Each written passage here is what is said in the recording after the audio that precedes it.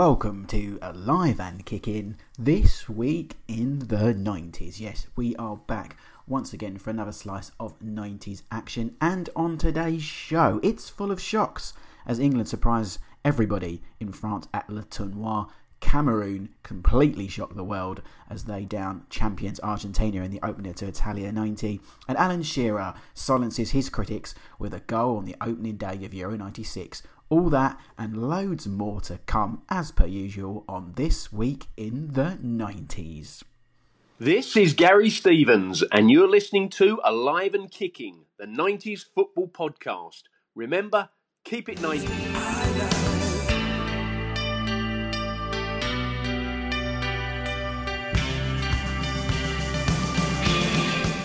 Of course, I couldn't do this without my two favourite people in the world. Well, two favourite when talking about 90s football anyway. Firstly, he is a journalist and a writer for mainly The Sportsman, as well as a plethora of other outlets. I'm sure you'll be reading some of his World Cup based articles all over the summer, because I definitely will be. Firstly, welcome to the show, Matthew Christ. How you doing, Matthew?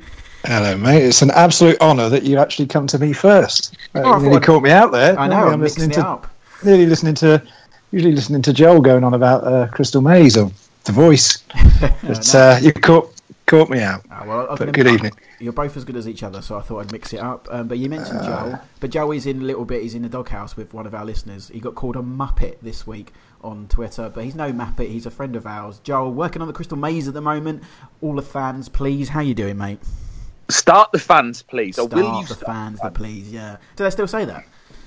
Yeah. That's we've had a bit of we've got to use that exact line in some of our online stuff. Oh, there you go. Hashtag start the fans, please. That's a big hashtag. Yes. Are you okay after being called a Muppet this week? Well, yeah, but probably deservedly so, But I didn't mean that all Liverpool fans suddenly became Manchester United fans. Who I was mocking was the Glory supporters who went and followed Liverpool in the 80s and Manchester United in the 90s, apart from that year that they followed Blackburn Rovers. That was my line. God. Well, it worked. It's certainly right. Well, obviously, yeah, because I'm going around upsetting the people of Liverpool now, which is the last thing I need, really. No, you don't need that. Matthew's one of them, after all. You don't upset him. Yeah, you could never upset me. I thought you did a very good job of qualifying what you said. Pulling it out of the fire. A great save. So, yeah. Well, there you know. If you ever want to moan at us on Twitter, we do reply and explain ourselves. So there you go. I'm sure there's many times you wanted to moan at us. So do please have a moan at AK90s. Your moans directed tonight will be the three subjects that we are talking about. And we're starting a little bit before. Actually, we're going back to last week, but I didn't want to talk about this as well as the Umbro Cup, which we talked about last week on the show. Download it if you haven't already. We are going back to the 3rd of June, but it does exist until the 11th of June, so we are still this week in the 90s. It's Le Tournoi. Yes, another pre-tournament tournament, I guess you could call it, involving England, Italy, France and Brazil once again, as they were a part of the Umbro Cup. This time it was the build to France 98, the year following, so this was in the summer of 1997, and it's a tournament that England won! Yay! It's the only bit of trophy we've ever seen England lift above their heads there. We'll talk about the trophy in a bit, because it looked like it was put together by somebody off Blue Peter, but we'll talk about that in a bit. First thoughts then, Le Tournoi, Joel. What was your first thoughts when I mentioned that very French-sounding name of that tournament? Does it mean Le Tournament? I think it literally means the tournament, doesn't it? It's actual, to give it its full title, it's Le Tournoi de France. There you go. Which is the Tournament of France. Simple. I mean, that's my D at French in GCSE. Yeah. You know what I mean? Really coming to the fore there. I just remembered bizarrely that we've won it, and what a thing, and mostly the thing that popped out in my head. I think is there a 3-3 between Brazil and Italy, or Brazil and France? I can't remember. Brazil and Italy on the 8th of June. Yeah, but the one I remember more than anything is basically the Ian Wright and Paul Scholes show. Yeah, an unusual combination, that one, isn't it? Because it's not one we saw very much for England. That was in the second game, but England's first game in Nantes on the 4th of June. My birthday, 1997. Was it your birthday, Ash? It was my birthday yesterday, yes. I know. I did send you a text. You did send me a loving text. Yes, thank you very much for that, Joel. I'm still eating the Victoria sponge that I got given to me by my lovely wife. It was very nice. So thank you for everyone. Thank you to everyone. Actually, I got a lot of Twitter love for my birthday. So thank you to everyone for that. But yeah, this was on my birthday, 97. I must have been watching it somewhere. I think it was on Sky because I remember the highlights I've seen have got the classic Sky of that era.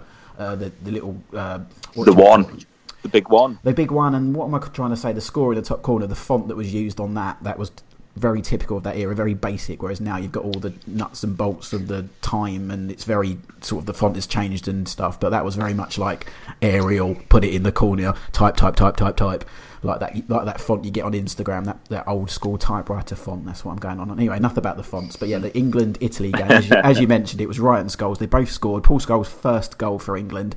The ball for the goal that he set up for Ian Wright, though, that was one of the best assists I think I've seen somebody in an England shirt watching the game back earlier today. Matthew, do you remember this game as well? Hold on, there's nothing wrong with a long ball when it's played like that. Oh, it's a beautiful ball. Yeah, no. Kevin De Bruyne would be very proud of that one, I'm sure. Sorry, going to you, Matthew. What do you remember about this game in particular? Well, to be honest, again, to mid-90s, I always say times, yeah. But no, I'd obviously watched some of it back, and you've got to think how. And I suppose we were very optimistic. No, it was a nothing tournament, but you think if that was now, the hullabaloo around the England team would be incredible, wouldn't it? But I don't seem to remember it being that much. I know it's a different era. There wasn't social media and everything, but I don't remember it being people being as confident as they probably should have been. Because really, if you think about it, in hindsight, probably proven wrong. But you look at the players that England had, the performance they had at putting up at Euro '96, and you would have every faith in thinking that England could go to World Cup '98 and do something. And you've got to look at it now. I think if this sort of thing was to happen now, it would be very half-arsed, and you'd be getting lots of players on the fringes, and players would be dropping out because the clubs wouldn't let them. But if you look at some of the Brazilian names, Tafarel, Roberto Carlos, who I'm sure we're going to get to, Romario, Leonardo, Ronaldo. You're looking. The England team's got Beckham and Shearer and Gascoigne's there, and then the French have got Zidane and Deschamps and the man with the greatest name in the history of French football, Vicente Lizarazu. I don't know. I'd argue Jean-Pierre Papin, but yeah, go and carry on. And there's Vieri and Del Piero and Inzaghi and everybody with Chelsea. So nobody sent what you could possibly say a duffer squad, with the exception of Lombardo, who was in the Italy squad. Yeah, a post-Crystal Palace Attilio Lombardo, yeah. You mentioned Roberto Carlos. Yes, we can't talk about Le Tournoi without mentioning Roberto Carlos. The opening game to this was a 1-1 draw, France-Brazil. Probably wouldn't have gone down in history very much, not remembered that if it weren't for the Brazil goal. Possibly the greatest free kick ever taken. It defies science. It defies physics. It defies everything a football should do. I don't think I've ever curled a football like that. In the free kick standing, Matthew, where does Roberto Carlos's Le Tournoi Classic stand? Well, it wasn't as good as Dennis Irwin's at Anfield in '93, was it? In that 3-0, I still think that's the greatest free kick I've ever seen. But I was going to say, was there a big fuss about the ball that was used in this tournament? I mean, did they make a thing of it? Was it the ball that was used in France '98? Because now, and even back then, there was always this big stink about, it's the ball, it moves around a lot and it swerves everywhere. And even to this day, 20 odd years on, there's still, every time a World Cup comes around, they moan about the ball. But I wonder if there was a big... I don't remember it about this at this time, because I think it's something that came later. I mean, there hasn't been much moaning about the current ball, the Telstar for Russia. But yeah, I don't know. I can't recall off the top of my head if there was. But if there wasn't, then you would think there would be for this. But then I think that's doing him a bit of an injustice, because he obviously meant every minute of it, but you could tell just by the run up and the way he shaped and the way he hit the ball, it was incredible. And you couldn't really see it at the time, could you? You couldn't really see how it went in. You just assumed that the keeper was deceived. It was only when you saw that replay sort of from directly behind the free kick that you just saw exactly how much it swerved. And it's funny, I don't seem to remember a lot of people. He didn't really set a precedent. Maybe he couldn't have, other players couldn't have done it as well, but he didn't seem a lot of players try that successfully, did he? Since then, we've had free kicks where everyone's tried it. That one where Ronaldo he had that spell of sort of spinning, putting some topspin on the ball, and everyone tried to do it. And we've seen it down the years. There's always been these things that have come off and people have tried to copy. But with that free kick, I don't really recall many others being able to pull it off, or certainly not succeeding. So I suppose that just shows the measure of what an art form it was, really. But and the fact we're still talking about it, you just mentioned the name and everyone knows exactly what you're going to talk about. So sheer power of that moment, I think, isn't it? Yes, power. Thunder thighs, as Roberto Carlos is known, those massive thighs. You ever hit a ball like that, Joel, in your life? Oh, I've never even bowled a ball like that. You know, like if I was out playing balls, like, you know, aiming towards the jack. I've never done anything like that. Hang on a minute. When have you ever gone out and played balls? I watched that film about balls starring Dennis Pennis, and I went and had a go once at Albert Park in Middlesbrough, where there's also a statue of Brian Clough, and I was viewed askance by the old gents who were there. So I take it back. I was going to say I have hit a few shots like this in my time, but it was usually with one of those balls that you get from the petrol station for about $1.99, where you'd hit it one way and a gust of wind would take it and it would go completely the other. So that's the only way. There was a toy in the 1980s called an Impossiball, which I think I remember it. Similar. Yeah. I think it's probably similar to a bit of a futsal. You know, futsal ball, right? Yeah. Which is weighted at one side to sort of teach you how to control more. And I could probably curve a ball like that with an Impossiball, but that's just purely because it was weighted. But no, just wonderful. I mean, the fact that I think it was just when really, really crazy television shots were coming into it, and there was a camera directly behind Roberto Carlos, and you saw the amount that it swerved sort of out of that right. Yeah. Well, it started outside. It started outside the post, didn't it? And then it went outside the post and then came back in. So like Joel says, I don't think we'd ever really seen. That obviously, I'm sure players have swerved the ball before, but it was just the fact that we could see the severity of the way the ball moved. It really was a sort of a moment that everyone took a breath, from what I remember, in the pub I was in when I was watching it. Very much so. I'm just laughing at the thought of wind floaters, Matthew. I remember you could get those on the petrol stations that were bright red, bright blue, bright yellow, and they just had they'd shoot written flyaways. We called them flyaways. Oh, it's like rolls all over again, isn't it, Joel? Go back and listen to the archive if you don't know what we mean. As we said, England won this tournament. So the first game was that 2-0 win over Italy. They then beat France with a goal from Alan Shearer, a spill from Fabien Barthez, a rare spill from Barthez there in Montpellier. And then they finished off their group with a 1-0 defeat to Brazil, thanks to Romario. But because of the other games in those groups, they won the tournament. They finished top of their group. It was also their first win over Italy for 20 years, and France's first home defeat since their Bulgaria defeat in 1993, which is famous for David Ginola giving the ball away and them not qualifying for the 1994 World Cup. So there should have been some massive optimism coming out of this tournament for England. The squad itself was made up pretty much by and large the squad that went to France 98. There are a couple of names. John Scales makes another appearance, so he's still doing well at this point. He played in the Umbro Cup and played in Le Tournoi, which is kind of a quirk of his England career. Go on, Matthew. Robert Lee's there. Rob Lee's there. He went to France 98. Rob Lee was in the squad. Did he? That has slipped my mind. Yeah, the one that stands out for me, and I didn't even know he was ever involved in an England squad, was Lee Clark was part of the Le Tournoi squad. Yeah, I remember him playing there. Yeah, well, he's one of the few people to play for Newcastle and Sunderland, especially in the modern era. So, that would always stick in my craw, that one. Never got a cap, though. He wasn't capped here and never actually got a cap for England, but was in the squad for that tournament. The other players that were in this squad that didn't go to France 98, Ian Wright, Andy Cole, Phil Neville, who played at wing-back in the first game, and everyone thought it was a revelation, but he didn't make the final cut in 1998. And Stuart Pearce, who was still knocking around, aged 35 at this point, but he, of course, didn't make France 98. Final word then, I mentioned the trophy there, Joel. As far as make-yourself-at-home trophies go, that was pretty pathetic, wasn't it? Well, they hadn't really made an effort on this thing, had they? There was plenty, there must be some sheet metal, wonderful craftsmen in France. This is a country that prides itself on its artwork, on its culture, on its glamour, and yet we get presented with this bit of tap for winning. It half makes you think they might have thrown it. Well, Alan Shearer's face as he's lifting it above his head. I mean, I know Alan Shearer's a miserable bastard at most of the times, but he didn't look like he was particularly happy in lifting this trophy. I mean, it's like Bobby Moore. He was the first person to lift a trophy since Bobby Moore in '66, but no, not that trophy. It was a. Do you think it's still in a dusty cupboard somewhere in the FA headquarters? And is it Soho Square or wherever they're based, or is it Wembley? George's At Wembley now. Wembley. Yeah. Oh, is it? Yeah, it's at Wembley. Okay.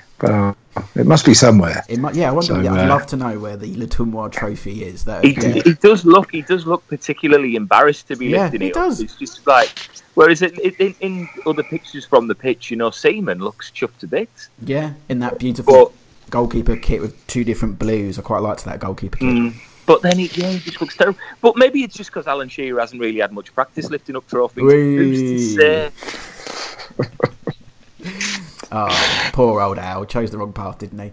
But that was Le Tournoi. Now we've got the pre-tournaments out the way. We are going to get into tournament fever. Are you feeling tournament fever for this World Cup, guys? Are you there yet, Joe? Are you feeling ready for the World Cup? No, I'm not there, but it'll probably come sometime. I would say sort of Thursday morning. I would have thought on the morning of the World Cup, I'll start to get a bit sort of giddy goosebumpy there. But no, not at the minute. But I think it's going back to what we always say. We see these players week in, week out. We know most of them now. So again, but it's still the World Cup. It's still interesting, and I think most of us don't expect England to do anything. So maybe we can go into it enjoying it. Yeah, Matthew, you got your feelers out. I know you've been doing some articles for the Sportsman. Are you in the zone yet? Yeah, but only because it's an excuse to do this kind of thing and chat about old World Cups and nostalgia, really. I mean, like Joel says, it doesn't really affect my life like it did in years gone by, but it's an excuse to have football on 2 or 3 times a day, isn't it, for the first week or two, and if nothing else. But what surprised me was the opening game is on a Thursday, isn't it? Which is really unusual. I don't wasn't it recall last that. time? Wasn't it in Brazil? Wasn't it on a Thursday? I remember thinking the same thing in 2014. Thinking, God, this is a bit weird. And then possibly that goes to show how much I remember about recent World Cups, doesn't it? But I think it was. Yeah, I think it's where they've expanded the amount of teams, isn't it? Because they want to do 48 for the next World Cup, which is just. It'll be starting on a Monday morning at about 3:30 in the morning. It's ridiculous. I don't know why they'd have more and more teams. It's 32 is far more than enough already. I was getting into the tournament mood the other morning by playing my 2-year-old World in Motion for the first time, and she was quite liking it until we got to John Barnes' rap, and she just looked at me and went, "No." Really? I know. How dare she? That's usually the bit that everybody likes. I know. I locked her in a cupboard after that because I'm not be having that. Although you don't need the World Cup to come around to play that song, really, do you? I mean, you could play that. You don't need any excuse to play that record, really, do you? So. It's an amazing record. Will Smith's got nothing. John Barnes is the king of rap of the 90s. That's all I'm going to say. So that's talk. Will Smith is doing the song for this World Cup. It's terrible. I've not heard it. I just thought it would be like Wild Wild West. If only. It's not. No, you didn't get the joke. You see, that was a joke about. As in that was political. Yeah, political. Vile West. I said. Because, Vile, right, yeah. Vile West. I did miss that. It's not Have I Got News for You, so I missed that clanger. Sorry. Joel's been working on that all day. He has as well. Yeah, I wrote that down. In the green room with the crystal maze, he's been there with the pen and paper, scribbling away furiously. And it was lost on everybody. I've got the lyric. I've got Wild Wild West by Will Smith in my head now, and I sadly know all the lyrics. So I'm going to move on and talk about Argentina versus Cameroon, the big opener to Italia '90. We're going right back to 1990, the first World Cup of the decade. This is probably one of the biggest shocks in World Cup history. Argentina going into it as the reigning champions with Diego Maradona, who was on top of the world at that point because he just helped Napoli win Serie A. In their opening game, they faced a very unknown Cameroon side. We were still living in an age where African teams you didn't see very much of them on TV, and you didn't see very much of African players in the top leagues in Europe. But Cameroon, who were down to 9 men by the end of the game, beat Argentina, the reigning champions, 1-0 thanks to a goal from Oman Baik. And I mean, Matthew, this was one of the biggest shocks of all time, wasn't it? Yeah, I mean, now we're talking about World Cup fever. Talking of World Cup fever, I remember I was that excited about this game. I bunked off school to watch it, but the game actually kicked off. It kicked off about 5 o'clock in the evening our time. So as it turned out, I really didn't need to bunk off, but it just was an excuse. I was that. Did you get caught? No, I don't think so. No, I'm sure I had. My mother was very forgiving. She used to write me notes to go and watch United games in various times. And I remember having a dentist appointment which allowed me to go to watch United against Legia Warsaw in 1991. So no, I had very understanding parents. But so I remember the excitement of this game. And another thing that I was picking up on when I was thinking about this, I think it's France 98, but did it always used to be the way that the holders played in the opening game rather than the hosts? Yeah, because I thought it was the hosts who were in the first game. Changed. Yeah. It's changed in latter days, isn't it? I think the host, because correct me if I'm wrong. Didn't the reigning champions used to get a bye into the next World Cup? Wasn't that changed in the 2000s? Yes, later on you've got to qualify now. Yeah, you've got to qualify. Because 86 Italy kicked it off, 90 Argentina, 94 it was Germany, wasn't it? So it was 98 was Scotland France, wasn't it? No, 98 was Scotland right? Brazil. Scotland Brazil, sorry. Yeah, Scotland Brazil. So that was so when did it? Yeah, so I think it was in the mid 2000s. It changed, so the winners would have to then qualify for the next tournament. Yeah, it seemed to sort of go under the radar. Either way, this was a classic, and like you say, Cameroon went down to 9 men purely because they just tried to completely boot Argentina off the pitch, which they succeeded in doing, really, didn't they? They went down to 10 men when Massing got sent off for basically assaulting Claudio Caniggia at the third attempt. Great bit of footage on this is by the third time they try and side him down, just a random football boot comes flying off at the end. I'm never sure whether I assume it's Massing's or it might be Caniggia's, but they basically threw themselves in at waist height. And in fairness to him, he didn't go down too easy like a lot of Argentinian players could have been accused of doing. But eventually sided him down, got a red card, and then only about 6 or 7 minutes later took the lead thanks to a terrible bit of goalkeeping from Pumpido. But no. But I remember being euphoric about this because obviously a lot of people hated Argentina still in 1990 because of what happened in 1986, and it was glorious to see Argentina get booted off the park and get beaten. But it was a great result for Cameroon. And forget they won that group. Argentina finished third in that group, and Cameroon topped it. And as dirty as Cameroon were in that first game, they sort of evolved because when they played England in the latter stages, they weren't like that. They were a lot better, weren't they? They were more of a sort of cultured team. I remember them decided to come out later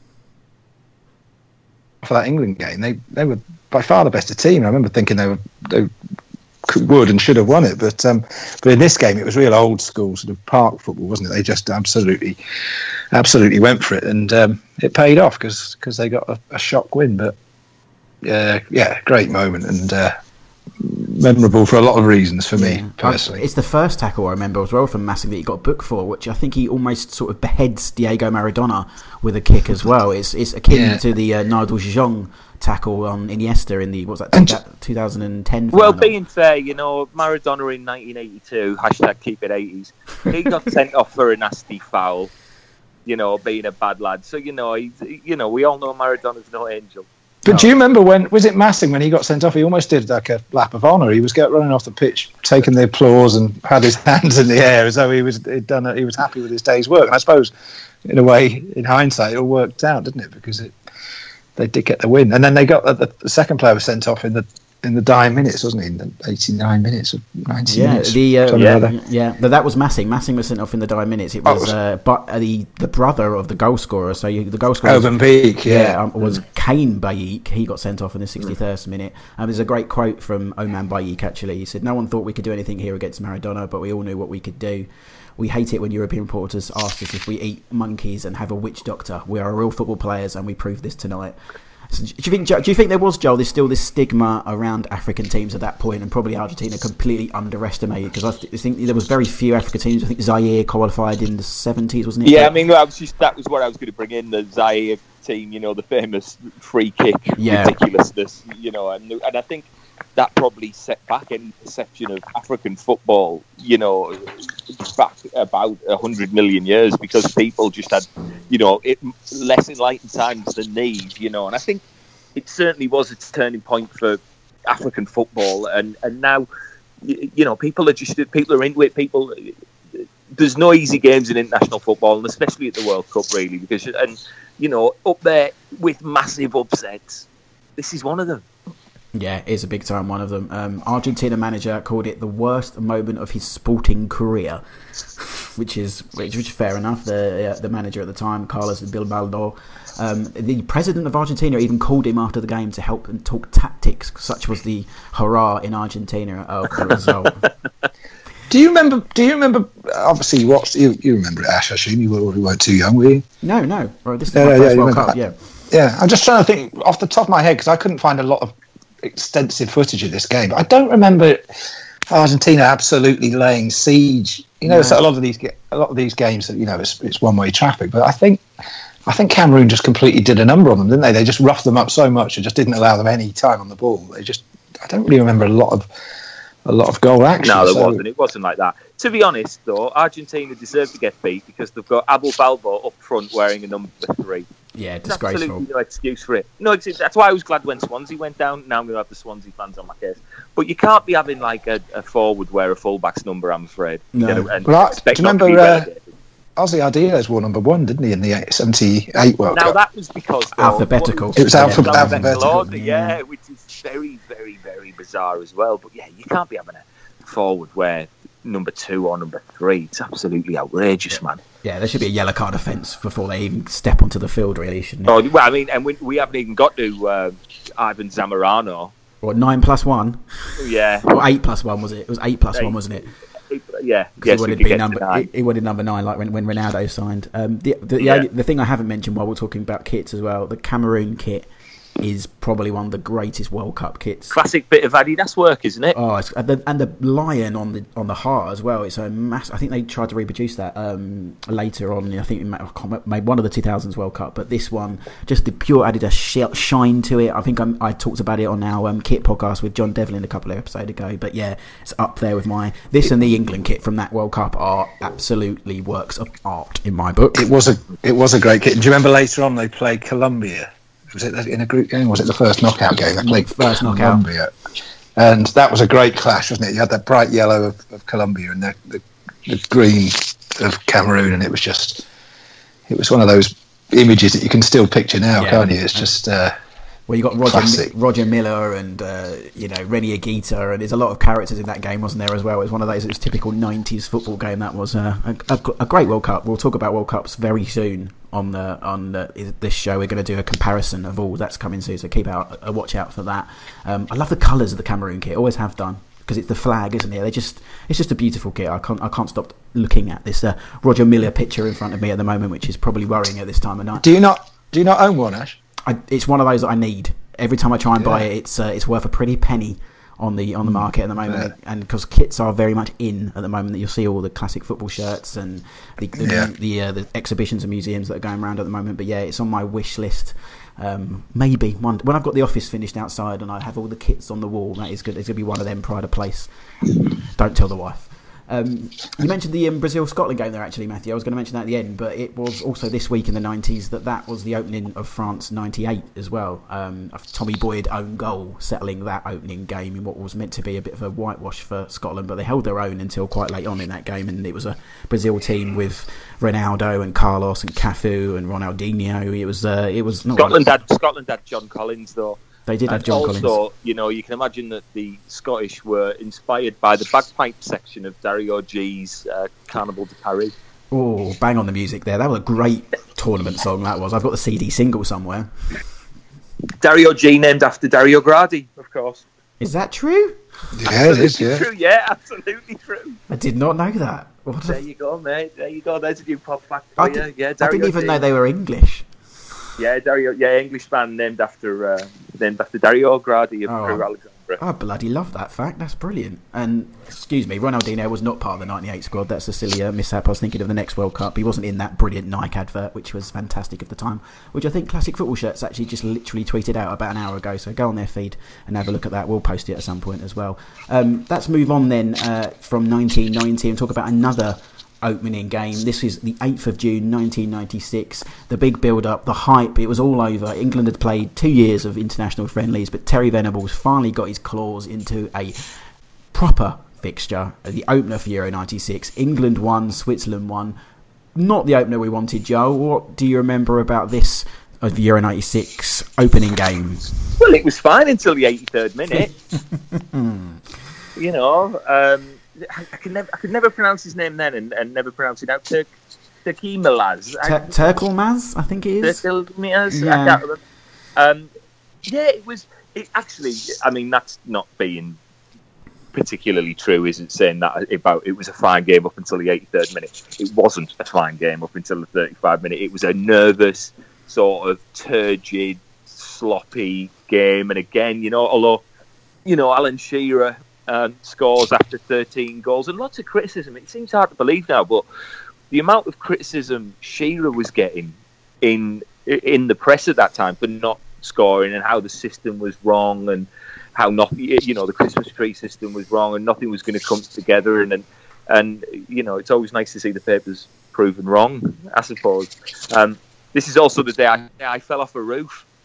You fell off a roof? I fell off a roof, yeah. I was clowning about, dancing on a roof, celebrating, and I fell off. It was just like a shed roof, but it was still high enough. I broke my ankle and went to bed. Oh no! Yeah. What were you celebrating? The 1-1 draw with Switzerland, or I think just the fact I'd been drinking a lot. Oh yeah, okay, fair enough. That's more understandable. Then. Yeah, but no, it was this again. All the pressure getting put on England, especially as the home nation, and it was a really sort of nervy, twitchy, turgid sort of performance. And you always thought the equalising goal was coming, and he'd been tipped quite a lot. Turkimilaz, I can't remember how to pronounce it. That's ridiculous. But Kubi Turkimilaz. Yeah, it's not a great name. Paul Merson have struggled. You pronounced it 5 different ways in the last 5 attempts. There. If somebody on Twitter wants to tell me how to pronounce it, I'm more than happy to do it again. But I remember he was sort of touted as the danger man before the game, and again, when you're going back to those days where you didn't really have that much knowledge of everybody else in world football, you're just like, oh, nobody Swiss is going to score against us. Of course not. And then it happens, and it's another one of them where you fear the worst for England, isn't it? Yeah, it was one of those bore draws that you expect from England, because in tournaments as well and opening games, it wasn't the hurrah we were hoping for. That Swiss team not only included Turkilmaz, who scored the penalty which Stuart Pearce gave away after a handball, future Premier League stars Ramon Vega and Stefan Honchot, and of course Stefan Chapuisat was always somebody that everyone thought was really good, but I don't really remember anything about him other than people thought he might be quite good at some point, and he never really was. Matthew, was this part of your dark days, or do you remember this build-up and opening game? I remember this very well, because this was before I started working in London and drinking for a couple of years. But one thing I will say about Kubi Turkilmaz is he was pretty well known to United fans, because there you go. There it is. He had featured in that Galatasaray team that famously knocked United out of the European Cup in '93. So I think he was quite well known to some of us, even if we couldn't pronounce his name. But I actually did pretty well in this tournament, because Shearer hadn't scored in 21 months. Yeah, 13 games. 13 games, 21 months. And we just, a group of us just had this idea, you know, we just saw it in the stars that he was going to come good in this tournament. We backed him at 18-1 to be leading scorer. I think we all put a £5 on or a £10 on or whatever we had at the time. And of course, when he whacked the ball into the net, as he often did in that first half, we thought, happy days. But you must have bought a house with those winnings in London, did you, Matthew? No, I think I could just about afford the shed that you fell off the roof. It's a lovely ball from Ince, though, wasn't it? Lovely little slide ball from Ince. And great. It was a classic sort of Shearer Euro 96 goal, wasn't it? Great bit of play around the edge of the box, and then just found himself in that space and just slid it into the net. But it was the classic curse of the opening game, wasn't it? This tournament, it was a lot of expectation, but as so often is the case, didn't deliver. I suppose you could say England were a bit unlucky. It was a penalty that pulled Switzerland back into it. But I do remember the press and the TV coverage afterwards being really scathing about it. They were. And, which is always a bit unfair. I mean, how many times have we seen it before? I mean, World Cup 90, it happened, didn't it? And everyone was absolutely disgusted, but people seem to think that was England's greatest ever tournament, bar 96. So I think you can read too much into the opening game. But I was just happy that Shearer was off the mark, and I went on to win, I don't know, what was it, £90 or something. But It's not bad. Less about me. And who are you tipping to be the top scorer in this year's World Cup, Matthew? European Championships. I had Spain to win it, and David Villa, and Spain to win it 40-1. So I'm trying to think who the scorer was now. I should know because he won me a few $100. But ended up going to play in MLS. What am I thinking of? David Villa. David Villa. Yeah. That's it. So I've had a few bits of luck down the years. I've gone for Spain. I've gone for Spain in the World Cup. Well, I always used to my fail-safe bets were always Italy and Holland, even though they very rarely came in. But they were always those kind of teams that you get a bit of value on and hope that they'd get to the semi-finals and give you an opportunity to win your bet. But obviously this year it wasn't meant to be. So I'll be looking for a bit of value outside of those two countries. So. I spoke to Spain. Chris Sutton when I was at that BBC thing, and he has a big thing for Uruguay. I don't know why. I don't know if he was just trying to be different, but he just thinks he's Homer Simpson laughing at the name of the country. That's what he is. Well, I heard Tim Vickery bigging up Colombia actually, so maybe I should back. He said it would. I think he said something like it could be their this could be their greatest opportunity to win it and whatever. But you probably get a decent price on that. Only ever been one South American team won it in Europe. They don't have the greatest. Yeah, I mean, there's obviously I'm not. Yeah, you don't expect them to win it, but if they're 33-1 or whatever, then who knows? Hearing very good reports, Ash, and I don't know whether you were there today, but you haven't mentioned it. But apparently, the press day with the England squad today was really wonderful, and all the journalists have come away glowing. And all the players were... Yeah, we had an invite and I couldn't get there, which I'm absolutely gutted about. So, yeah, you would have known I was there because I would have been all over social media, but I couldn't make it today. But, yeah, no, what a great idea. I think it was like a round-robin 45-minute session. They all had 5 minutes each with the player, but it was a bit of a scrum from what I hear from someone like Harry Kane and Raheem Sterling. So it's kind of, if you're willing to wait for someone, you'd wait, or you just go and talk to, no offence, Nick Pope or whoever else was next in line. But like a football version of speed dating, is it? Like pretty you much, go and have a chat to the person that isn't very popular. So I think that NFL do, don't they, for the Super Bowl? That's just what I was going to say. Yeah, they got it from the Super Bowl, I think. Yeah, but no, good idea. It's a great way to, and also have that between the media and the players. It's a nice way to do it before a big tournament. So yeah, we're speaking far too long about keeping it 2018. I don't know who's going to win the World Cup. I fancy. I don't think there's anyone past Germany, to be honest, even without like Leroy Sané, which I thought was amazing that he didn't get into the squad. We were talking about Euro 96, I think, at one point. Joe, I'm going to put this question to you because I think you're somebody who would notice things like this. The opening ceremonies to tournaments. Do you remember the Euro 96 opening ceremony before this game? Oh my goodness! Come on, give me some clues. Simply Red was one of them. Oh, that awful song! Right, we're in this together. That's the one. Yep. Now here we go. We're probably going to have an interesting story about this, considering who I blagged an interview with this week. Are we going to mention this? We'll mention that at the end. We'll trial that at the end. Yeah. Okay. He was very angry with 3 other gentlemen of English descent who had a song. And the video, have you ever seen the video for We're in This Together? I have. I can't remember it off my top, but I remember it being... Is it like it's in slow motion and stuff? He's in a tunnel. He's in a tunnel, and his dreads are very short, and he's wearing a silver suit, and then there's kind of lots of sort of the ghost of England past sort of thing. It's really, really, really, really diabolical. I mean, I know that the rumour is Simply Red are called Simply Red because he's a United fan. Although, more likely the colour of his hair. But, that's a bad idea, putting Mick Hucknall in there with such an insipid piece of nonsense as it was really insipid. Yeah. I mean, that's the total word for it, isn't it? Yeah. Insipid, boring, soppy nonsense. Yeah, it was When you talk about Dario G earlier, it was nothing like that. We're in this together. Don't Google it, and I'm not going to tweet it because it was a terrible, terrible song. The opening ceremony also involved St George and the Dragon, some reenactment of that, which was rather terrible pantomime antics, and some legends were thrown out on the pitch as well. I didn't mention what happened in the Italian 90 opener because I hadn't really remembered this. I had to go back and watch it. But there were lots of footballs of different countries, lots of big hats.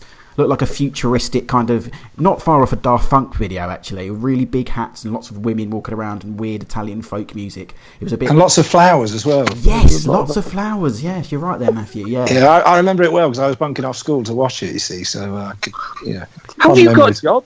You never ever went to school. Well, that's a good question. I did go to school. No education, keep it 70s/80s. I went to school. I got my priorities right when it came to watching certain football games that are on. So you see, kids don't go to school, then you end up driving cars for celebrities, and then talking to Elton Wellesby. What a life!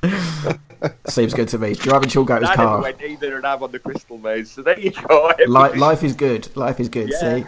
Listen to Don't us, listen kids. to them. You'll end up in a kitchen on a Thursday, what day? I don't even know what day it is, on a Tuesday night, talking about 90s football. So yeah, that's what's wrong with that. That's the best thing that can. You were possibly too busy be. hanging around Bert. I was around Bert's. Yeah, good old Bert. Somebody tweeted me they thought they'd found Frank's in Swingate Lane, but it's not there anymore. So I had to disappoint them because it's now a Londis or something. So he did put this picture of this. Oh, Frank took the money, did he, and sold up to Londis? I think he was long gone by that point. I think it was Frank Jr. or something. The family took the corporate pound. They did indeed. Yeah, poor old. He was a miserable git. That's what he deserved. Going back. He did. Anyone if Frank's family listening, I apologise. You know what I mean. That's not good enough for Frank, says podcast calls. He's up there with Pat Phelan from Corrie, trust me. Keeping it 2018 again. What was I going to say mention about Alan Shearer? The thing that I always think of when I think of Alan Shearer's goal record going into this is the scene from My Summer with Des, which was 2 years later, a film that was on BBC, which is one of my favourite things in the 90s. And Neil Morrissey is worried about Alan Shearer scoring in one of the scenes, and then some random neighbour opens his window and says, "Don't worry, form is temporary, class is permanent." And that's the first time. Well, I hope that neighbour had a tenner on him at 16-1. I think it was you, one of your mates. Yeah, it's the same guy that told me. That line, "Form is temporary, class is permanent," is exactly what a friend of mine said upon meeting Michaela Strachan. Oh, what sort of era did he meet her in then? About 4 years ago. Oh yeah, fair enough. Yeah. And I said, "How was Michaela?" It was actually on Sunday brunch, and I had the week off, and it was like, "Why is that?" I said, "How was Michaela?" And he just sent me back. Form is temporary, class is permanent. That's very good. My dad used to love Michaela Strachan when we used to watch the Really Wild show. I saw Chris Packham on TV the other day, and I couldn't believe that he was still doing things in the modern era. He's still very busy doing Spring Watch and things like that. His son's the dyed blonde hair, but yeah, I was like, Chris Packham, brilliant. They'll be finding the guys of How To soon as well. What was that? Gaz Howe, whatever his name was. He was Gaz Top. Gaz Top, yeah, that was his name. Fred Dynitz, who was a star of Southern Regional Television. Yes, he was. Yes, indeed. Good old Fred Dynitz. Is he still alive? I think so. Yeah. He's still alive? He does lots of crime things about. Does he? Yeah, he is. Yeah, he's still alive. Yeah, he does lots of crime things about. He's a big Portsmouth fan, wasn't he? Yeah. Big Portsmouth fan. Yeah. There you go. Presented How To and Gambit. There you go. There's a little-known quiz show of the 1980s. We're going all over the place. We are very much all over the place. Yeah, I don't really remember Gambit. Let's finish off with Euro 96. Anything more to say on this opener, Joel? What, the Euro 96 opener? Yeah. Just falling off the shed, I'm that's very all I need to traumatised say, about that. I think you should be, Just drinking too much hooch and white lightning or whatever I was really drinking. I was old enough to know better, really, 19. But yeah, fell off the roof and didn't wake up till the next morning, and then had to go to hospital with a busted ankle. So did you miss the whole game because of that? No, it was after the game. I landed as well, because then it's lucky because we were sitting out the back, and we'd hooked up a telly just next to the shed, so we were watching it outside. Cause it was a glorious sunny day, at least it was in the northeast. And then we took all the telly in and everything, and brought the music system out. Was something like a massive, like a boombox ghetto blaster type of thing. And then we decided to get up on the shed roof and start dancing. And then I got up on a bit that was slate and not corrugated iron, so I started to dance drunk, and fell down, and my ankle went directly onto this boombox, smashed that to bits, and I sort of passed out and woke up. I think it was about 14 hours later I woke up. What an insight we've had into your life tonight. You playing Crown Green Balls and then dancing on a outbuilding. I'm a man of extremes. That really sums up the summer of '96, though, doesn't it? Getting drunk on a boombox. That was fun. On Hooch. On Hooch as well. If you want to listen to us talk about Euro 96, we did 2 pods on Euro 96 a couple of years ago now, but we did really much exhaust that beautiful summer of 1996. It's been a beautiful evening talking to Joel and Matthew as per usual. Apart from me coughing all over the place. Yeah, you missed that. That'll be edited out. But yeah, we nearly lost Joel at the beginning of the night just because he was coughing all over the place. But he survived. He survived the shed. He survived the coughing fit as well. So that means I'll take more than a shed and a coughing fit to get rid of me. And it means you can get in touch with him on social media. And where would that be, Mr. Young? That would be at Joel Baby Herc. It's all. There's nothing. I don't know what we're doing at the minute. It'll all just turn into Football Mania from next week anyway. It will so that's indeed. all right. And it's always Football Mania on your Twitter feed as well, isn't it, Matthew? Where can people find you? Yeah, plenty of retro World Cup articles coming up over the next few weeks, as you'd expect. And you can read them if you follow me at Matthew J. Christ. He's very good, you know. He's very good. He is good. I'll stop it. It's a good old read. I do. Have you been on the Hooch again? I'm just feeling flirty. It's that time of night, people. It's that time of night. Talking to feeling flirty, Mr. Young. That we mentioned it a minute ago. We've got a special interview coming up on Alive and Kicking that you're going to do for us. Tell the listeners who is coming soon to Alive and Kicking. So yeah, we just kind of subtly hinted to him, but David Baddiel is going to come on finally. For a minute there, I thought you were going to say it was Mick Hucknall. Simply red. No. Basically, David Baddiel owed me a favour. This is so peculiar. We'll probably talk about this on the thing, but if you've been to see My Family Not the Musical, which is an absolutely fabulous stand-up show of his, I feature in it in a really peculiar way, but we'll talk about it on the thing, I'm sure, once we get to the end, because we do want to talk about all Mr. Baddiel's memories of obviously being a Chelsea fan in the 1990s, I think, as well, which is going to be quite interesting because that's a massive change for them. And everything building up to Euro 96 and France 98, you know, where it got re-released again. Mm-hmm.